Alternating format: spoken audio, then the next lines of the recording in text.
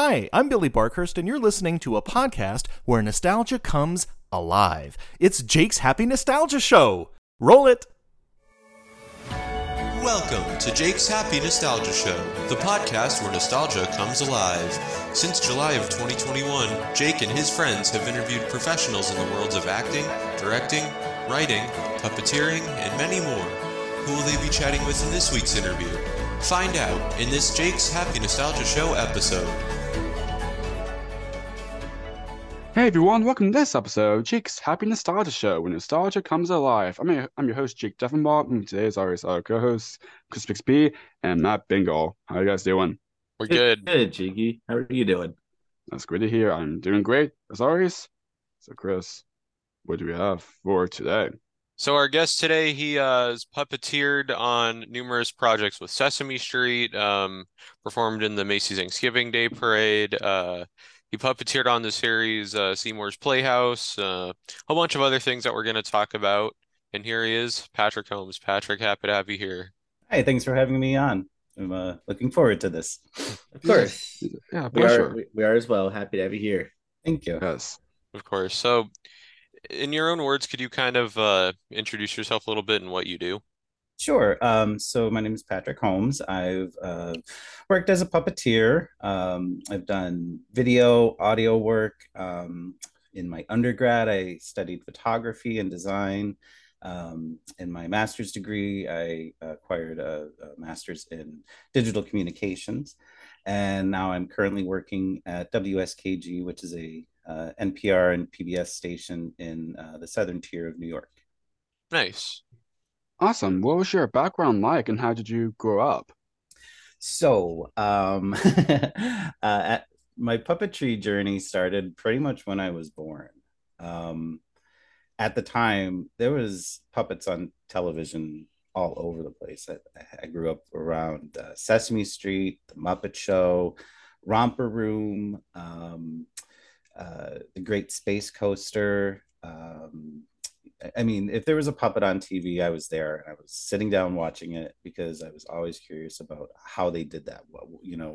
I knew that there was a performer there. I wasn't worried about ruining the magic of it. I wanted to know how it was done.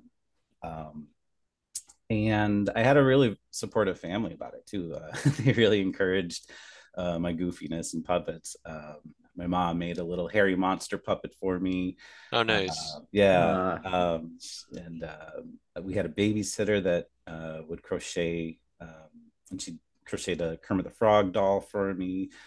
I have an aunt that was living in Syracuse at the time, and my birthday was coming up, and I sent her a letter that I needed a scooter doll from the Muppets, and so she went out to the malls in Syracuse to try and find a scooter doll.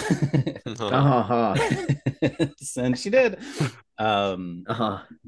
Yeah, I mean, like it was really great having that support to really encourage us. My parents are both very funny people, so we had comedy was a big thing in our house. I grew up with Saturday Night Live. And my dad would let me watch The Gong Show. I don't know if you guys are familiar with The Gong Show at all. Yes. So, my uncles were big Three Stooges fans, and anything. I mean, and my aunt also, who got me the scooter doll. She also was involved in communications, and she kind of taught me through osmosis about television and movie making. There was always, she had this huge poster in her room of clips from different old movies. So I always knew who like older actors were in older movies. But yeah, and I had, as any Muppet puppet I could get at the time. My dad even built a puppet rack for me. Oh, nice. Yeah. Nice. Yeah, and I mean, just would go to the library, and any book on puppets and puppet making, I would always take those out of the library as well. I used to take Muppets and Men, the Muppet Show book, out of the library all the time as a kid. yeah, so and I had my first puppet show when I was probably 4 years old, 5 years old, and that was also a family affair.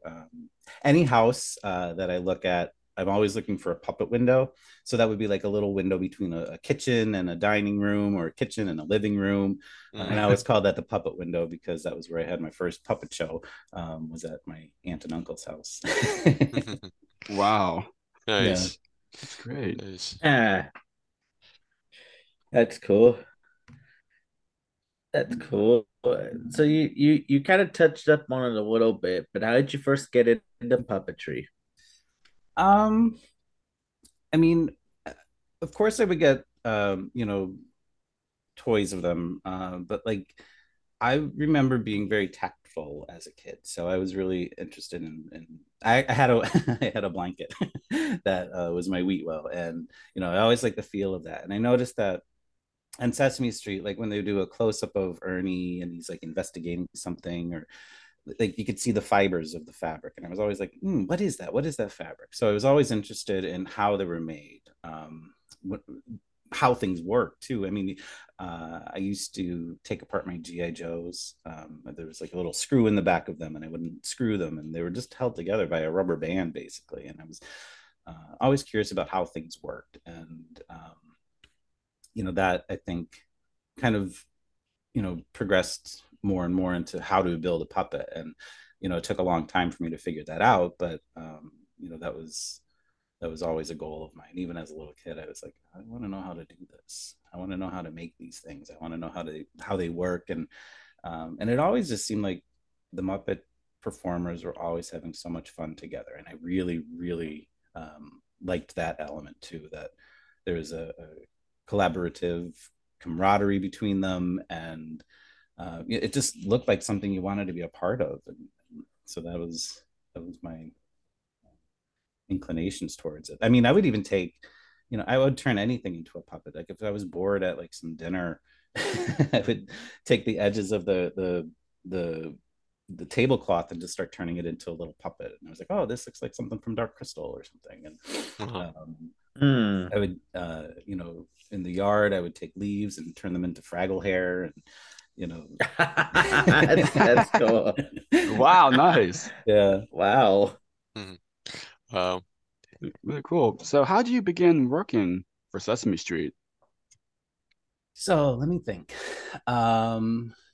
There were at the time, it was the early 2000s, and there was a good amount of shows in production at the time, and they were looking for additional backup performers. And it also kind of coincided with, after undergrad, I was doing some different kind of work, and I was also, there was some loss in my family at the time too. So it was a wake up call that, life is short. I got to pursue dreams that I want to pursue. And I was like, I'm doing the puppets. So it kind of just came to fruition through meeting people. I started doing work. I would answer calls for student productions. That was something that I would help out. I got to work in animatronic puppet for the first time, and I met people through these weird moments, and one person led to another, and you just started meeting the people in the industry eventually, through the O'Neill Puppetry Conference. Have you heard of that? Oh yeah, yeah. Yes. Yeah. Yes. So that is like a training ground, and it's you're teaching yourself how to do puppets in a new way, and you're getting high level education, and it's a crazy nice spot too in Connecticut. It's on the beach. You're doing puppets up near the beach, and Wow. yeah, and you're working with the cream of the crop, who are teaching you for a week long session, and different puppetry things, and just being at that spot, and meeting people. You learn about things that are coming up, auditions, or workshops, and occasionally Sesame Street will do a workshop. and it's kind of a call for a whole lot of people to come in for a day or 2 or 3, and they teach you television puppetry, and you work in teams, and they see how you are working with other people, and from there your name is on the list, wherever that list is, who knows, but and yeah, it was just at that time, there were other shows in production, and they needed some additional backup Muppeteers, Muppet performers, and just through persistence, I guess you could say, and sometimes it's dumb luck, and sometimes it's a thing of being in the right place at the right time, and also studying, and where these opportunities are coming from. So that was my first entry into Sesame Street, was through the workshops, basically. Nice. Long story, long way to get there, but yeah, that's there's a lot of steps to get to that next step. So Awesome. And you mentioned the O'Neill, one of our previous guests, Pam Arciero. mm-hmm. She's the artistic director for the O'Neill. Pam's wonderful. Pam is the Yes, Muppet Mom. I love Pam. Yes, Yes. she's a light in a sea of darkness. Let me tell you, Yes, she is. Yes, she is. She was wonderful. Yes. So before getting to work on Sesame, what was your familiarity with the franchise? I mean, I grew up with it. It was a constant in my life. I came from a time when there was still only 4 channels on the air.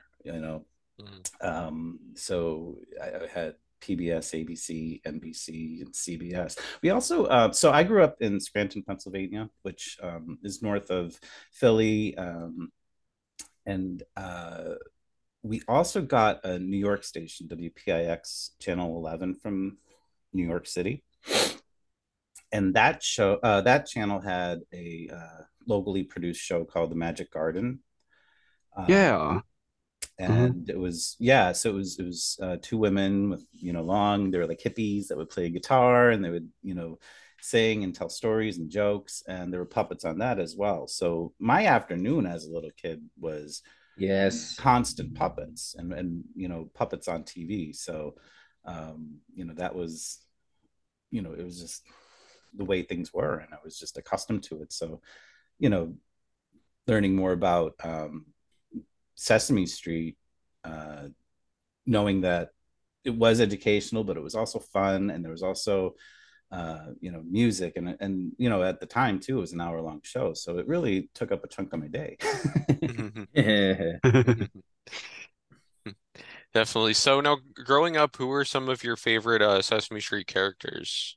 So Harry Monster was definitely yes. Yes. Yeah, he was such a unique looking character. Like I always felt like he was like the oldest brother on the block in a way. Like he seemed to be older than the others, and he had a different look. His mouth, the way it was shaped, was different than the other characters, and his nose was different from other characters. So I always gravitated towards him. But I got to say, Big Bird and Oscar were also in my book. And I knew that Carol Spinney was doing both of them, as a child, and I was like, that can't be possible. Like, it took me a very long time to say, yeah, I guess he is doing them both. And I just loved Oscar in a trash can. Like, any trash can in my neighborhood, I was like, is Oscar in there? Is Oscar in there? And that was the magic of it, because there's trash cans everywhere. So the Oscar's in there. It's got to be in one of them. One of them, exactly. Definitely. And then, I loved Big Bird. I think I really fell in love with Big Bird during the Christmas Eve on Sesame Street. Oh, it's amazing. Love that special. Amazing One of my special. absolute favorites. It's so well written. It's so well acted. It's such a simple concept too. Like, how does Santa get down the chimney? Yeah. And the level of anxiety and insanity that Oscar throws into the whole neighborhood about is just it's a time bomb. Poor Big Bird, and I love that he referenced his giblets, and I love that he had the little cold icicles hanging from his beak, and Yeah. it showed that his character is very dedicated to something so innocent, Yeah. and that just really has always stuck with me. Oh yeah. Yes. Definitely. Yeah. And it's funny that like Oscar is trying to find like where Big Bird and he was like, "It's me, Oscar. Come back." Yeah. He calls Yeah. him a dumb turkey, and it's just for a kid like that is so funny because that what Big Bird is doing is lunacy, but as a kid, you're also like, yeah, I gotta figure this out too. So it's such a good story. It's such a good special. Absolutely. There's one particular scene I remember from that. It was oh god, it was when they were at the train station as they were heading Oh back. my. And Jakey, and Oscar just calls him all his names and you just don't hear it because the train goes Exactly. Yeah. That's It so was Yeah. such a good moment, and you want to know what he's saying, but you kind of don't want. right. right. You kind of don't. Exactly. Not if you're a kid. Maybe if you're an adult. Maybe. You can figure some of that stuff out. Exactly. Definitely.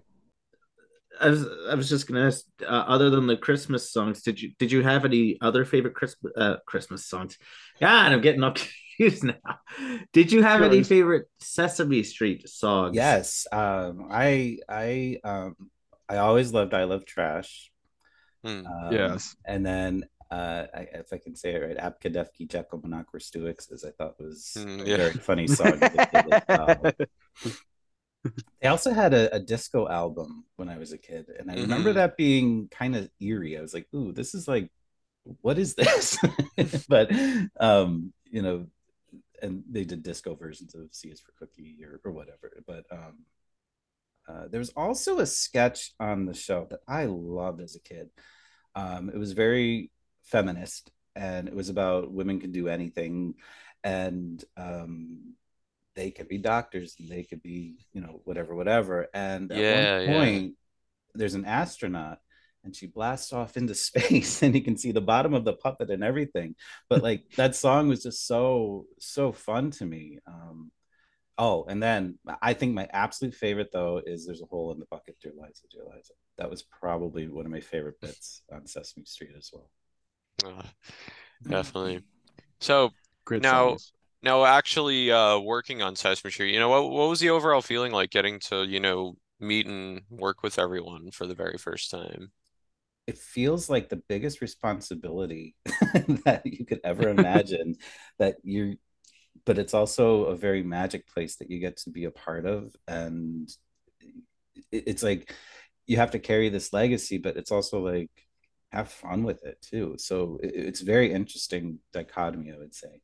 And the people are so welcoming. My first few jobs with it, the first one was an outreach video, and it wasn't on set. It was on location in a doctor's office. It's had something to do with about helping ease kids' worries about going to the doctor, and overcoming the sense of what this whole medical room is, and things like that. And most of the time I was assisting early on, and it's an important role. It really is, because it's like you're mind melding with the principal performer, and you have to like anticipate what they're going to be doing. And there's a real responsibility, and that's falls into the responsibility aspect. Like you're in this space where it's responsibility for a legacy, and then you're having fun being part of the legacy, but then you have responsibility again to be there for your fellow performers, and then you get to have fun with your fellow performers. So there's that dichotomy for sure, and it's just an excellent collaborative experience. Absolutely. Definitely. Everybody is working together for the same outcome, which is amazing. definitely. Absolutely. You mentioned the disco versions. I actually have both of these disco Oh, yeah. albums. That's it. Sesame Yep. Disco and Sesame Street Fever. Yes, these are vinyl records, folks, for you youngins. Yeah, I've had these for years, and these are honestly some of my favorite Sesame Street albums. Like Oh, great. both of them are just amazing. They get you going and give you a good vibe. Oh, absolutely. Yeah, Yes, oh, yes. absolutely. They really do. Definitely. A lot of the Sesame Street albums do. Mm-hmm. A lot of them do. So for now, working with Sesame Street, you worked on one of their home videos, kids' favorite country songs. What was it like working on that? Okay, so that was a very scary moment for me. Because I had this cute little pink whatnot, anything Muppet, and it was just the simple back and forth, right, left, and for whatever reason, my brain always adds a additional beat into things, and so I would do right, left, and then go right, left, or something, and the director, it was like, oh, everything looks great, Pinky, get in rhythm. I was Pinky. So that was but I mean that was a really fun shoot. Like the music was great. Oh yeah. Yeah, that I had a very good time on that. That's a good one. And you also got to work on the TV Christmas special, Elmo's Christmas Countdown. What was it like getting to work on that? That's an amazing special. That yes. Okay, so I didn't know what I would necessarily be doing. Each day was a different guest star segment, and I would crash at my friend's apartment in Queens. They lived not too far from the studio, so I would stay with them. They're both named Jonathan, and then they had a third roommate named Jonathan. That's funny. Wow. Yeah. Which one? Yeah. And so I get to I come up from Scranton, and I'm at their couch, and I'm unwinding, and I get a text from someone, and they were like, "Oh, we're working with Jennifer Hudson tomorrow." And I almost fell off the couch. I was like, "We're working with Jennifer Hudson? What?" Like that was amazing to me. Like, what? I didn't expect that. I was like, "Oh, I'm just going to be another Pinky Monster throwing off the beat," But it was like one of those things. It was one of those. It was like a Muppet Show segment, because so she was like on a track, or on a race stage, and the camera was tracking the whole time, and there was Muppet animals everywhere. And I was this little, I think it was a pink bird, actually, not a pink character, and it was a bird, and I was in front of her, and I was like, before they brought her on set, like they had a scratch track, which was a track of the audio that was just a demo version of it. And so we're all like trying to figure out where we're supposed to be while the camera's tracking. You have to kind of, it was a complex shot for something simple that it was just tracking. And we rehearsed, I don't know, 3 or 4 times, and then they were like, oh, here's the real track. And when you heard her voice come through these speakers, everybody just like stopped. It was like, that's her voice. Like, it was intense. And she does finally come down, and she's super sweet, super nice, super like just mellow. Like, I was like, oh, she's Jennifer Hudson, she's an Oscar winner. and she's so nice. And we run through it a couple more times, and at one point, like, I noticed, oh, she's wearing a pink dress, my bird is pink, and I said, oh, we're wearing the same outfit today. And she's like, what? Oh. Because we were both in pink. And yeah, it was like a Muppet Show moment, because everybody, again, it's all about collaboration. Everybody's working together to make sure that this shot is great. And I think we did it 3 times, and we were out, and it was so cool to do that. And then I came back another day for the end. There's like this, it was like a cartoon version of the Sesame Street set. Yeah. And it like rotated, like it was so yeah. And I was some random monster that was just back in the chorus, but like I think if I remember correctly, another puppeteer named Andy Hayward, he was my character the day Oh yeah, wow, before. nice. I love Um, Andy. He's actually we actually talked to Love him like a Andy. few like couple days ago. So yeah, oh good. He was he's the wonderful. character I did.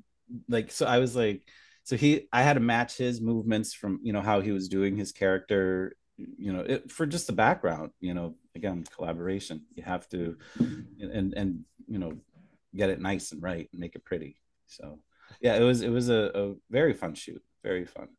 And Nice. Certainly is another wonderful special that Sesame Street did. Oh yeah. Now, Sesame Street's also been known for doing a lot of outreach projects. The two that you worked on were Learning is Everywhere and Here for You, which actually we just yes. watched before. Which actually we just watched before we taped this. Oh wow. Um, Yeah. yeah, Learning is everywhere. really, really great.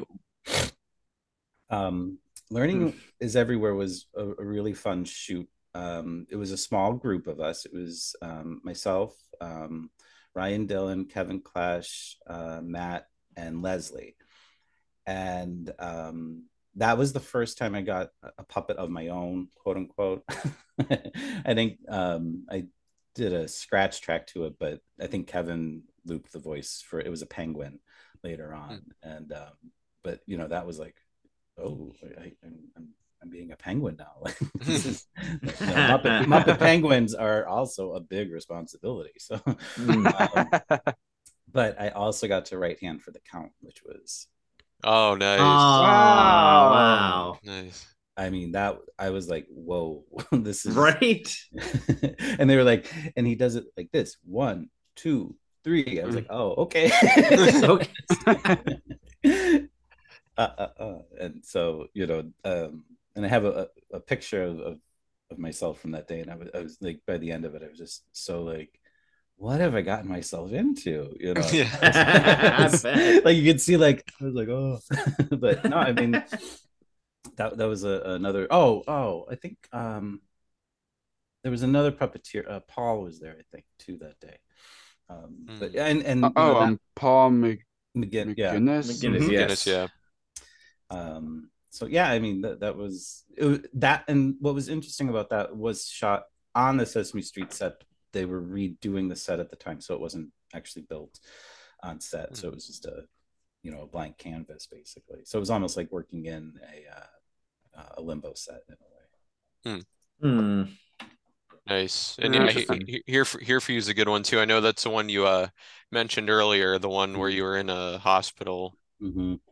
That one was a Yeah. really good one. Oh yes, Mm-hmm. Joey Mascherino. Oh my gosh, he Mm-hmm. did Yeah. great for Chester. Oh my gosh, and and Danny.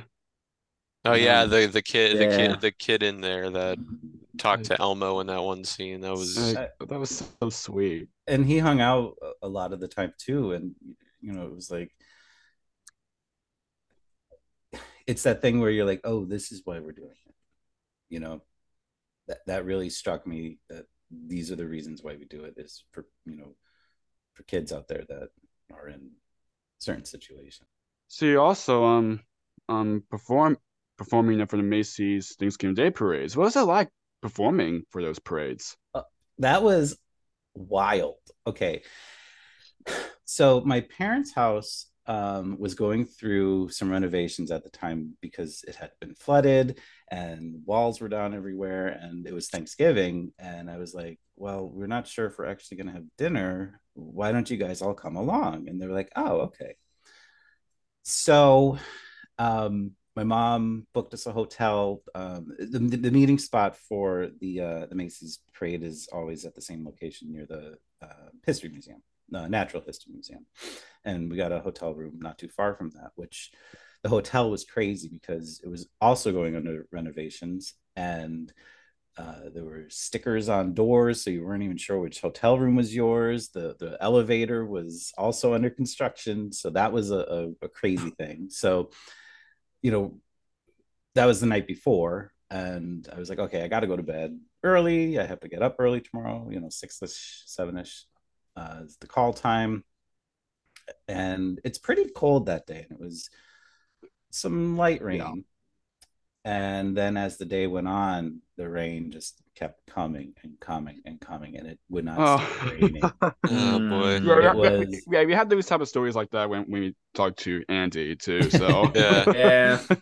and and even he said about like the inside is kind of starts shaking. Yeah. yes, yeah, Yes. and I think water actually started pouring down. So there's like two levels, and like to get up to the second level, there's like a ladder or stairs or something, and the water was like pouring through that staircase, and they could only take Big Bird outside for like 5 minutes at a time because his feathers could get ruined. And I commend the people of New York City. They were out in force though. Like they um you could hear them cheering for Sesame's float, um oh, and I got to perform Ernie for that. Oh, Wow. Yeah, nice. and that was Mm. that puppet is a big puppet. Let me tell you. He had his winter coat on, so he was even bulkier than I think normally. And I'm like, I know it's raining, and he's usually sticking his head out one of the windows, so I was very concerned about, is that going to ruin him in any way? But he was fine. But um, the other part of this story is that since my family pretty much all came up to see the parade, um, they were chasing the float the whole time because they were on the wrong side of the road. So Oh and no. you No. can so they were only ever going to see the back of the float, and they were like, oh, we have to like that you can't cross the street because it's all blocked off because of the parade. Right, yeah. And Mhm. No. so they would take a subway, get off. They were like, look around in the rain. Where's the float? Uh, oh, we have to go down another few blocks. Like they just kept, playing catch up. And eventually, near the end, they did get to see the float. So that was at least, That's good. Yeah. Yeah, that's good at least. Yeah.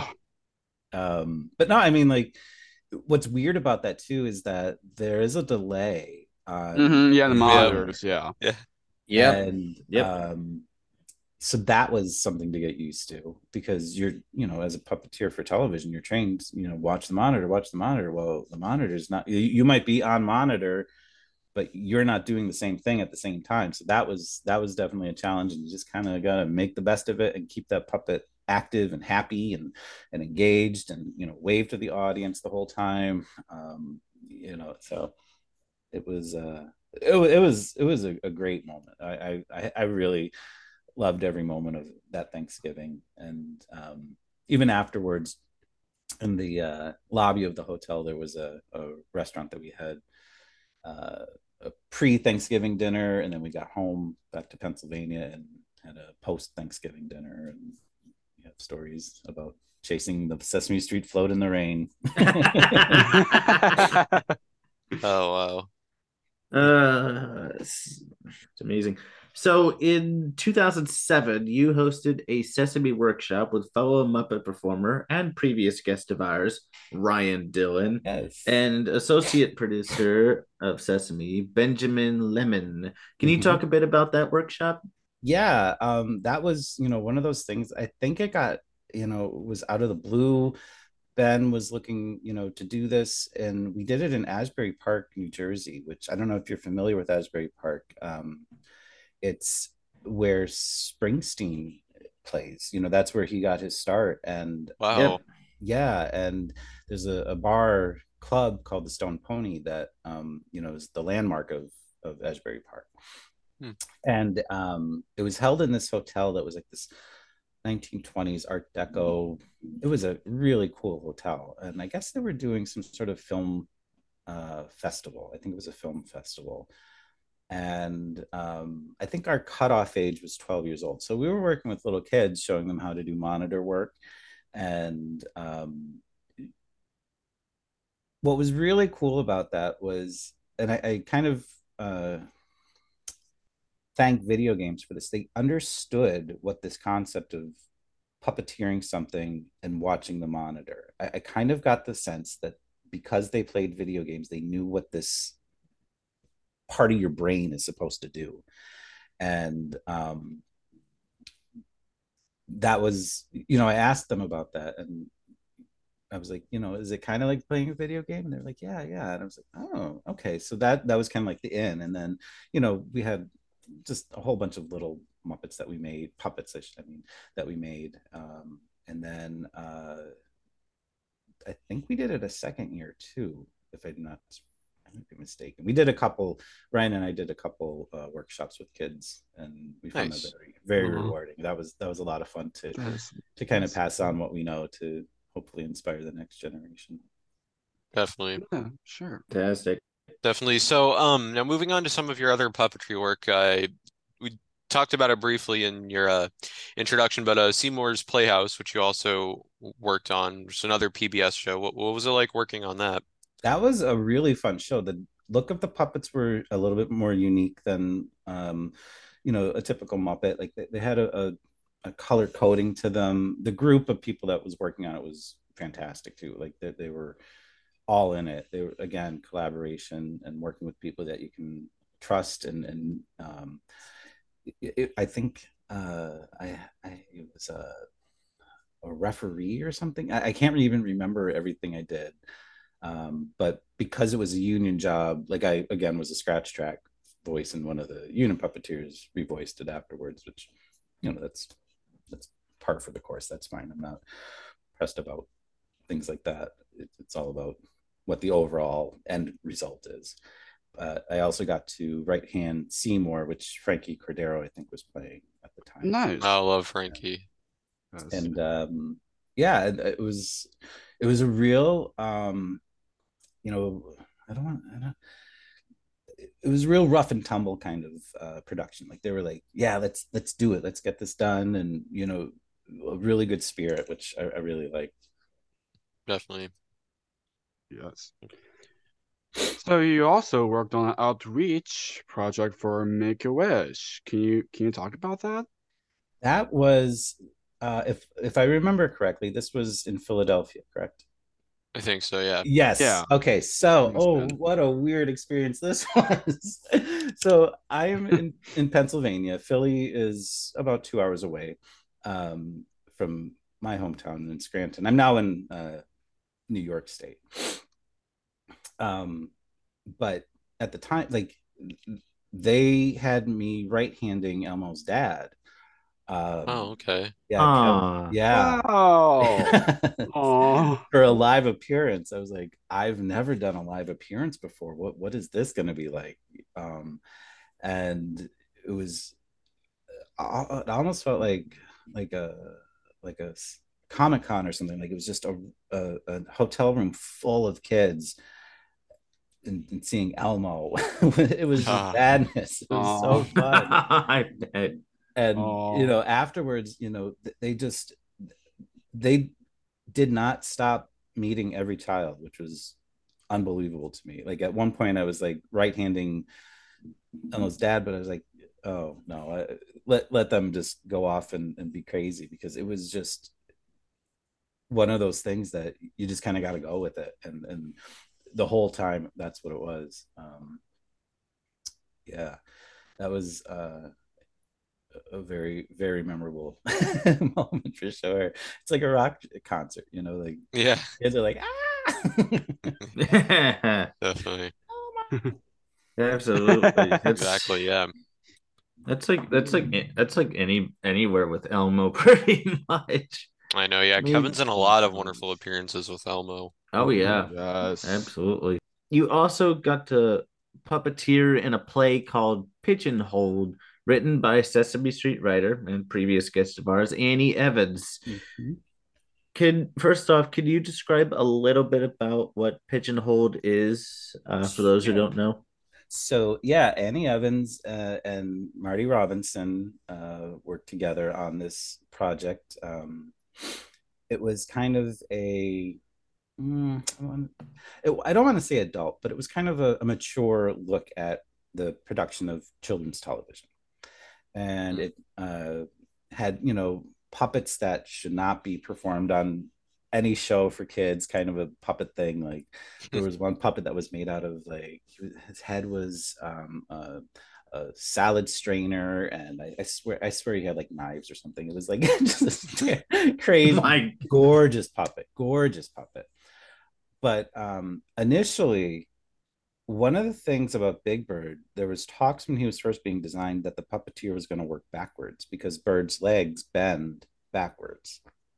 And they were like, oh, we should try to get that realism in this Big Bird puppet. And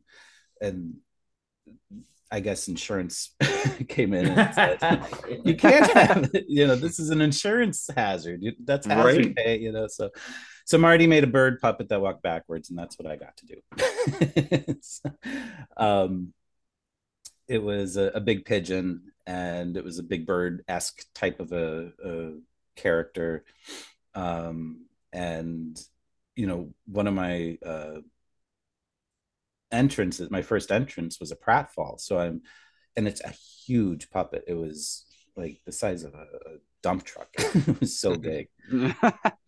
And I'm walking backwards in this thing. The knees are bending the correct way for a bird, but for a puppeteer, it was a wonderful challenge, because as he's like, when he first presented, this project, it was part of the O'Neill conference, and you knew what projects you were going to be working on. And when he said, all this about Big Bird being walking backwards as a puppet, and I was like, I knew that story, and I was like, I want to be that person that, that's why I'm here at this conference, to really push my boundaries. So he was just a big pigeon, and the head was backwards, the mouth was backwards, and I had a monitor, but I had a pratfall the very first thing I did. So I'm falling, and it looks like the bird is like in dire straits when it comes out on stage, but I'm at, it was almost like as if I was just like kneeling down in a way. So that was the magic of puppetry there. And yeah, it was a really fun experience to do some unsafe things with a puppet. And I'm really glad I have that feather in my cap for future work. I'm kind of wondering, what's that like doing that? So yeah, I mean, the monitor had a fixed camera, so like I could see the whole stage. So I know I'm walking backwards, and what I'm watching is the bird walking forward. So I knew that's my safe spaces were. I knew where they were. I knew where the chair was. I knew where, I think there was like a table or something. So I knew where I can go, which was a real benefit, that they kind of had a clear space for this character to walk around. He was a very light puppet. The inside of him was built with like L200 foam. The fabric on him was also a very light foam. So he's a very light puppet to work in. But the front of his feet are the back of your heels. So that was a little bit, I think, the most, even just not even in looking at the monitor or anything, like just wearing this costume, you're like, that was more jarring to me than anything, was having feet going backwards on my feet. So now, most recently, you puppeteered on the children's series Monica's Mixing Bowl. How did Yeah. how did that come about? That was a really fun project. It was again an independent project too. And one of the things that was really interesting, they had a choreographer on set, and she understood dancers, and she was working on being a choreographer for puppets in this instance. So anytime, like, she would like know what her feet were doing, she would like pretend you have feet on that puppet doing it. And it was and so I mean, I have some rhythm, so I understand. I never took dance classes or anything like that, but I understood what it was. And like when you're doing a puppet, that the waist of the puppet is your elbow. So what would your elbow be doing to match the next phase of what your legs and feet might do in a movement? Those. So it was, kind of bringing more human movement into the puppets. And there were three siblings. It was a brother and two sisters. and the music on the show was outstanding. I mean, it was again some top talent working on something independent just to get it done and do it right. And um, it was a lot of laughs and a lot of fun.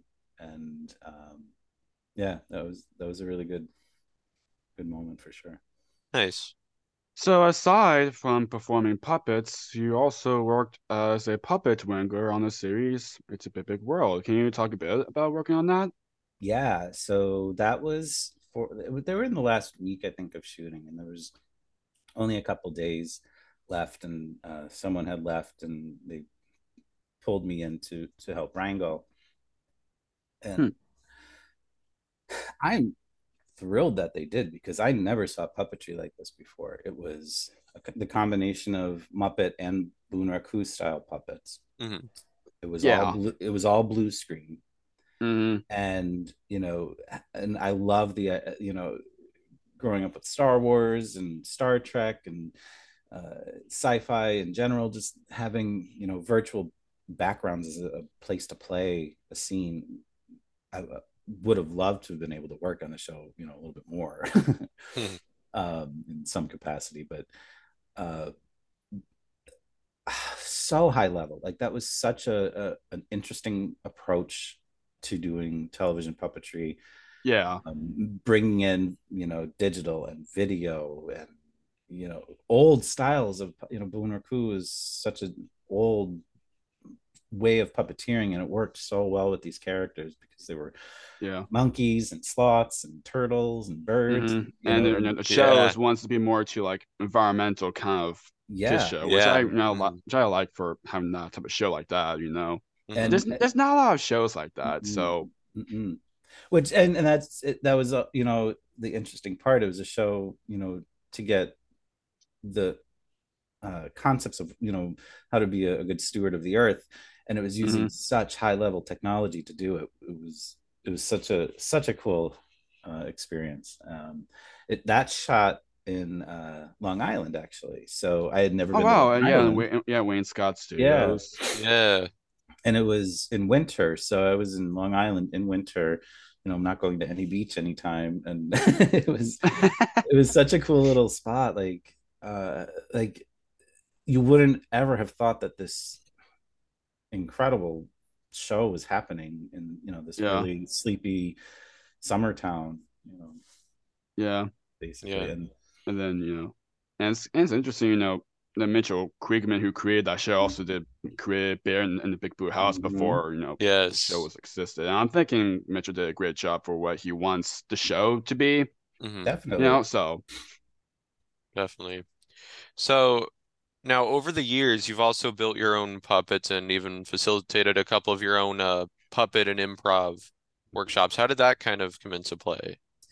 um so being in the puppet world, I wanted to like I said, when I was younger, I always wanted to know how puppets were made, and now was my opportunity. I felt like if I'm going to be a performer, I'd also like to have that option of you know opening up doors by being a builder as well, and getting to have a say in a way of hopefully pushing the design of a puppet towards some new and interesting ways. um, and it was also a way to kind of supplement any you know a puppet show might last only so long, but a puppet build could go on for a longer period of time. It was also something I could do out of my house. Hmm. So I was I think the first I built my own, just for myself. And I was like, oh, I can see myself doing this for other people too, as long as it was a good match. And boy, did I find a good match. It's an organization called Little Maestros out of New York City. And at Hmm. the time, it's a music-based play group for kids. And they write their own songs, and they have classes Monday through probably every day actually. And they had recorded a CD, and on the CD cover there were some puppets that had been built already for them, and they wanted to expand their character base. They wanted to try and grow their brand with characters. And the owner of the company, her name is Marnie Connor, she was looking for puppet builders, and I think, if I remember correctly, someone referred me to them. And I wish I could remember, but it was so long ago now. And I was like, oh, okay. So I met with her, and she had amazing ideas for characters and that totally fit what puppets could do.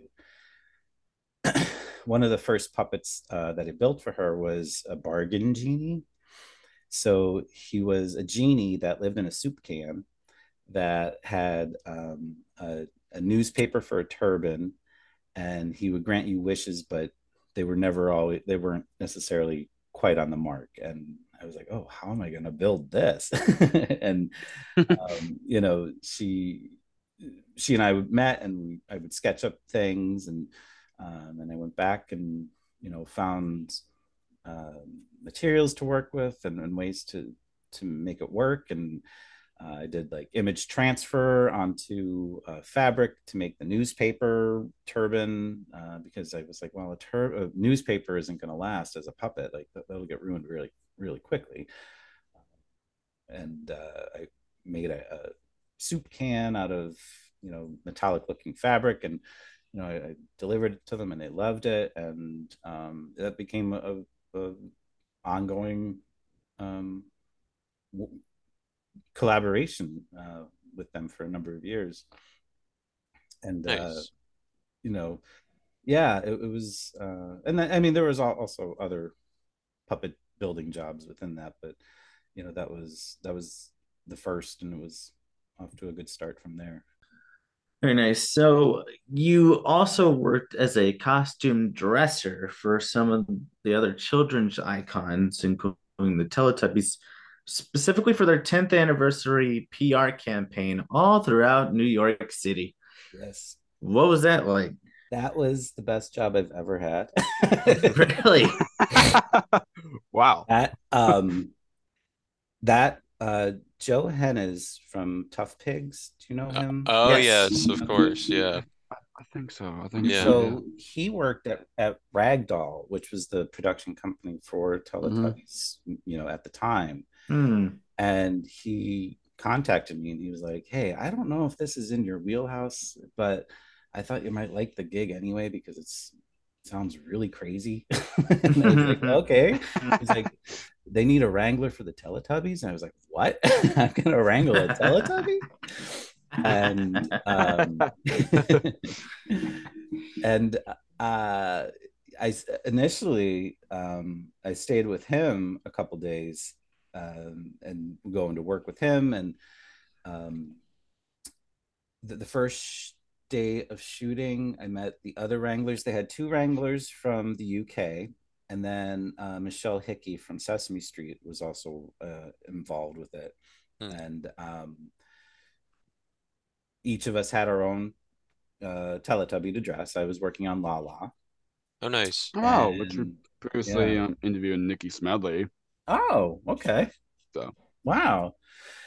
um yeah, so we were at the train station in New York, and they were like laid out on on a platform where we were away from the crowds. And the first thing I did was, okay, so the two wranglers from the UK. So this is what we do. The first thing we always do is we brush out the Teletubbies fur, and they have very, very thick fur, which I did not expect. And so we would brush that out every day, and clean up any there's screens. Sometimes the stitching would come undone, so I would have to fix up some of the stitching. And then the performers would come out and get into the bodies, and you would help them put the foot on, and they would wait until the very last moment to put their heads on, because those heads were so heavy. And when we were attaching the feet, we would use these little stick guns that pulled the cuff of the pant leg down over the shoe, and put the gloves on them, and then you would have to walk them downstairs.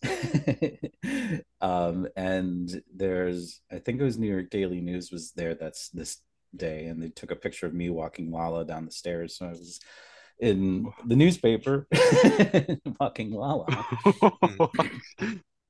And then I was like, okay, this is what I've gotten myself into. I'm actually wrangling a Teletubby. It's not just dressing, it was like protection. Like you wanted to make sure that they didn't fall, trip. Their field of view was so low that you really had to guide them the whole time. And that was a huge responsibility, and it was a lot of fun because we all knew that this was crazy.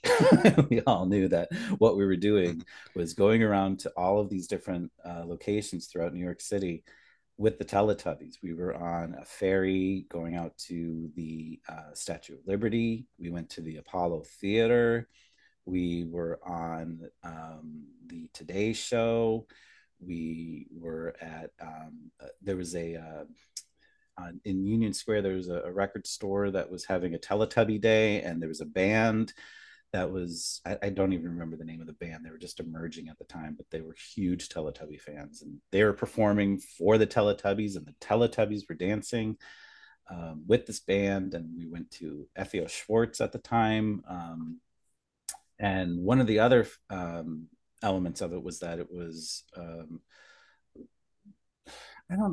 I guess it was that an autism awareness element too, because they were finding that children with autism were responding very well to the Teletubbies. And FAO Schwartz was kind of that magic moment, because it was a whole bunch of kids standing around the Teletubbies, and like, how sometimes kids might get a little scared around a big costume character. So like they were enamored. It was I was like, oh, again, this is why we're doing it. And that happened a lot in my puppetry careers. Like you get the real sense of, oh, this is why we're doing it. Yeah, definitely. Yep, I used to be afraid of like those big characters when I was a little kid, so I know what that's like.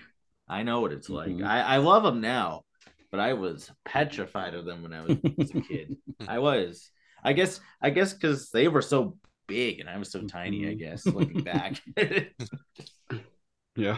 Teletubbies. It's a really good series. It was, and it was so much fun, and like just to get to know the people behind it really made it an impression on me for the long haul. Like, they were a dedicated group of people that loved what they did, and that was so rewarding. Definitely.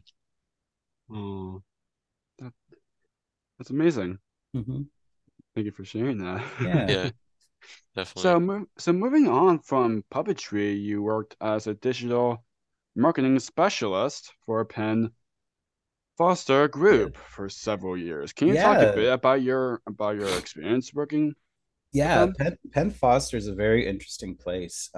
It initially was called ICS, International Correspondence Schools.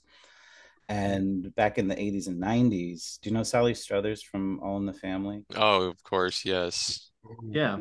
So she was the spokesperson for them. And some of those old videos are still out there on YouTube of her. Do you want to make more money? Sure, we all do. And there would just be like this cascade of different majors that you could enroll in, TV, VCR repair, bookkeeping, child daycare, and but it was a way to educate people who didn't have the time to go to class, and they could do it on their own time. And Penn Foster has since, grown leaps and bounds since then. They've had they've acquired a couple other schools and partnered with other schools now, and they're, I think, really making a difference, especially for high school people that can't go through the regular high school system or missed out on high school. That's one of their big push, in education. So they make education accessible. Definitely. Awesome. Definitely. So you also worked for the improv comedy group. Here we are in Spain. Oh, First yes. off, what a name for an improv group. First So, off. as a puppeteer, there's a lot of different skills that you want to kind of hone in on and get under your belt. Uh, Music, singing, art, photography, color, acting, and I definitely list improv as one of the top things you need to do. Oh Improv is a yes. great way to build collaboration, camaraderie. It's an excellent way to understand how scenes are developed, how scenes are built. It also helps with character, you know, and it's also about the forward momentum of scene building. Like anytime, if you were to do an improv scene and say, no, well, get off the stage, you have to just keep plugging through somehow. Um, yeah, so this also happened in Scranton. My improv teacher, uh, his name was Chris Barnes. He had done some work on Second City in Chicago, and then he was in LA for a long time. And then he came back to his hometown, Scranton, and started a school, an improv school. And the the teaching and the education for improv that we got was outstanding. It was so good, and of course, when you go through an improv classes, you tend to build relationships with different people, and the school started to change a little bit, and some groups of us started to have our own offshoots, and we did improv for a number of years, and yeah, and it was an excellent training ground, and it's an excellent art form to kind of hone other skills as well. So yeah, if you're interested in puppetry, look into improv as well. Absolutely. Oh yes. As a puppeteer myself, I cannot agree more. Mhm. Oh, Very important. same here. Absolutely. So now, currently, you mentioned again in your introduction working with WSKG and ADC Innovations. How'd you begin working for them? So WSKG is the uh, PBS NPR station in southern tier of New York and some parts of Pennsylvania. Part of going to, I got my master's degree in digital communications, and that covered, things from marketing, digital, um, everything digital, basically. And it was an excellent experience. And that was through Syracuse Newhouse. And WSKG was looking for someone to help with their website.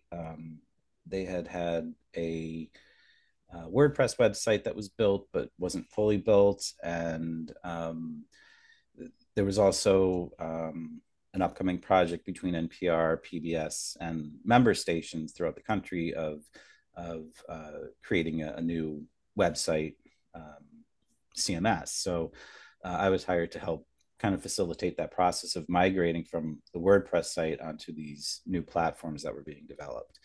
And through that, PBS is very much both NPR, PBS, are education forward, and PBS offers up professional development for the entire system of PBS stations. And one of them that I did last year was a digital immersion project. And through that, you kind of build a concept of a project that you might be able to bring into your station. And part of that was a digital studio. So we have television, we have radio, but we needed a place for digital to live at the station. And throughout the last few months, that was a big project that I've been kind of spearheading, working with, collaboration again. It involved all different departments to build this digital studio, and now we're able to spin up a podcast in a moment's notice. We can hold political debates for local elections. We can have news as a digital first platform, YouTube or TikTok. We can now also do sit down interviews with people in a digital space. So having a digital space in our station was really, really crucial, because that what we're doing right now is digital. Of course. Broadcast has its place for sure, but audiences experience content in very different ways now. And WSKG, was and is very much an advocate for digital spaces. And it also helps, having this digital studio also helps open up more opportunities for the community to come in and kind of produce their own content that we can kind of help coach or facilitate. There's some possibilities in the near future with high schoolers doing their own podcasts, and we would help kind of coach them through the process. Nice. Yeah. Nice. Very nice. Awesome.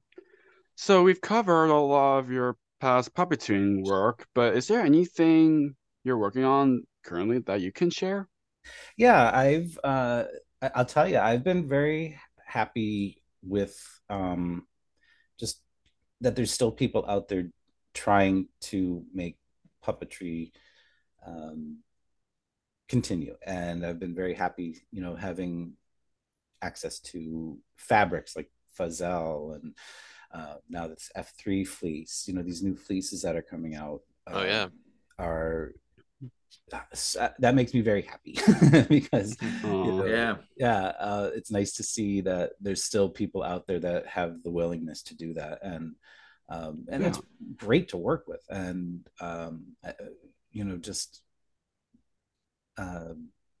have hopes of some mascot, if you will, for WSKG at some point. That would be, that's on my to-do list for sure. And I'm still building puppets, and I still love the art form. Well, definitely. Definitely. As do we. Oh, yes. As do we. So what would you like to say to those who have supported the projects you've worked on over the years? Wow, what a nice question. I mean, you can't do it all yourself, and thank you for all the help and encouragement, and people that are there, cheerleading you on, and try to find those people in your own careers. There's sometimes there's some that are not the best fit, and that's okay. Find the people that are the right fit, and there's a sense of intuition about this is the right direction to go, and people gel. And so I just want to say thank you to everyone that's ever supported this work. Yes, of course. Our pleasure. Our pleasure. So if people would like to connect with you, where can people find you? I'm on Instagram, and I'm still on Twitter and Facebook. I don't post too much, and probably could I don't even know actually. And probably Instagram is probably the easiest way to find me. All right, nice. And links to that will be in the description down below. So since we're about to wrap up, the last question that Jake's about to ask is a question that we ask all of our guests at the end of each interview. Yes. Okay. So of course, this podcast is called Jake's Happy Nostalgia Show. Yep. So when you think of nostalgia, what do you think of, or how would you define the word nostalgia? Oh man, that's a good question. Nostalgia is respecting the things that you've overcome while acknowledging the good parts as well, because sometimes mistakes aren't mistakes, they're just teaching moments. And nostalgia is a whole collection of good and bad, and take the good, take your bad, take them all, and there you have the facts of life. So that's probably where my nostalgia lives, is that it's a very heartwarming spot, but don't look at it with rose tinted glasses either. Mm-hmm. Definitely. Great word to end on. Well, Patrick, thank you so much for taking the time to do this. This was fun. Yes. Yes. Thank you for Thank doing you. this. This is excellent. Yes, of excellent course. work. And thank you so Thank much you. and thank you so much, for what you've done to be a part of our lives, and keep up your great work, and cannot wait for what's next for you. Awesome. Thank you. Yes. Yes. Keep up the good work. Have a Sure. good night. Thank you. Thank Yes, you. thank you. You too. Bye. Keep in Take touch, care. Patrick. I'll let you know when this goes up. Thank you. Bye-bye. Bye-bye. Bye, Yeah, take Patrick. care. Bye. Bye. It's goodbye from us as well. Thank you, folks, for joining us. Maybe. We absolutely enjoyed our time with Patrick Holmes. And until next time, what do we say, Jakey?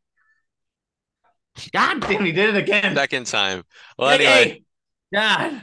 I got this one for you. Remember to keep nostalgia alive, folks. We'll see you Keep next time. nostalgia alive. Thanks for joining us. Bye-bye. Bye. Thank you for tuning in to another wonderful Jake's Happy Nostalgia Show interview. Be sure to follow Jake and the crew on social media and stream the show wherever you find your favorite podcasts. And as always, remember to keep nostalgia alive. Bye-bye.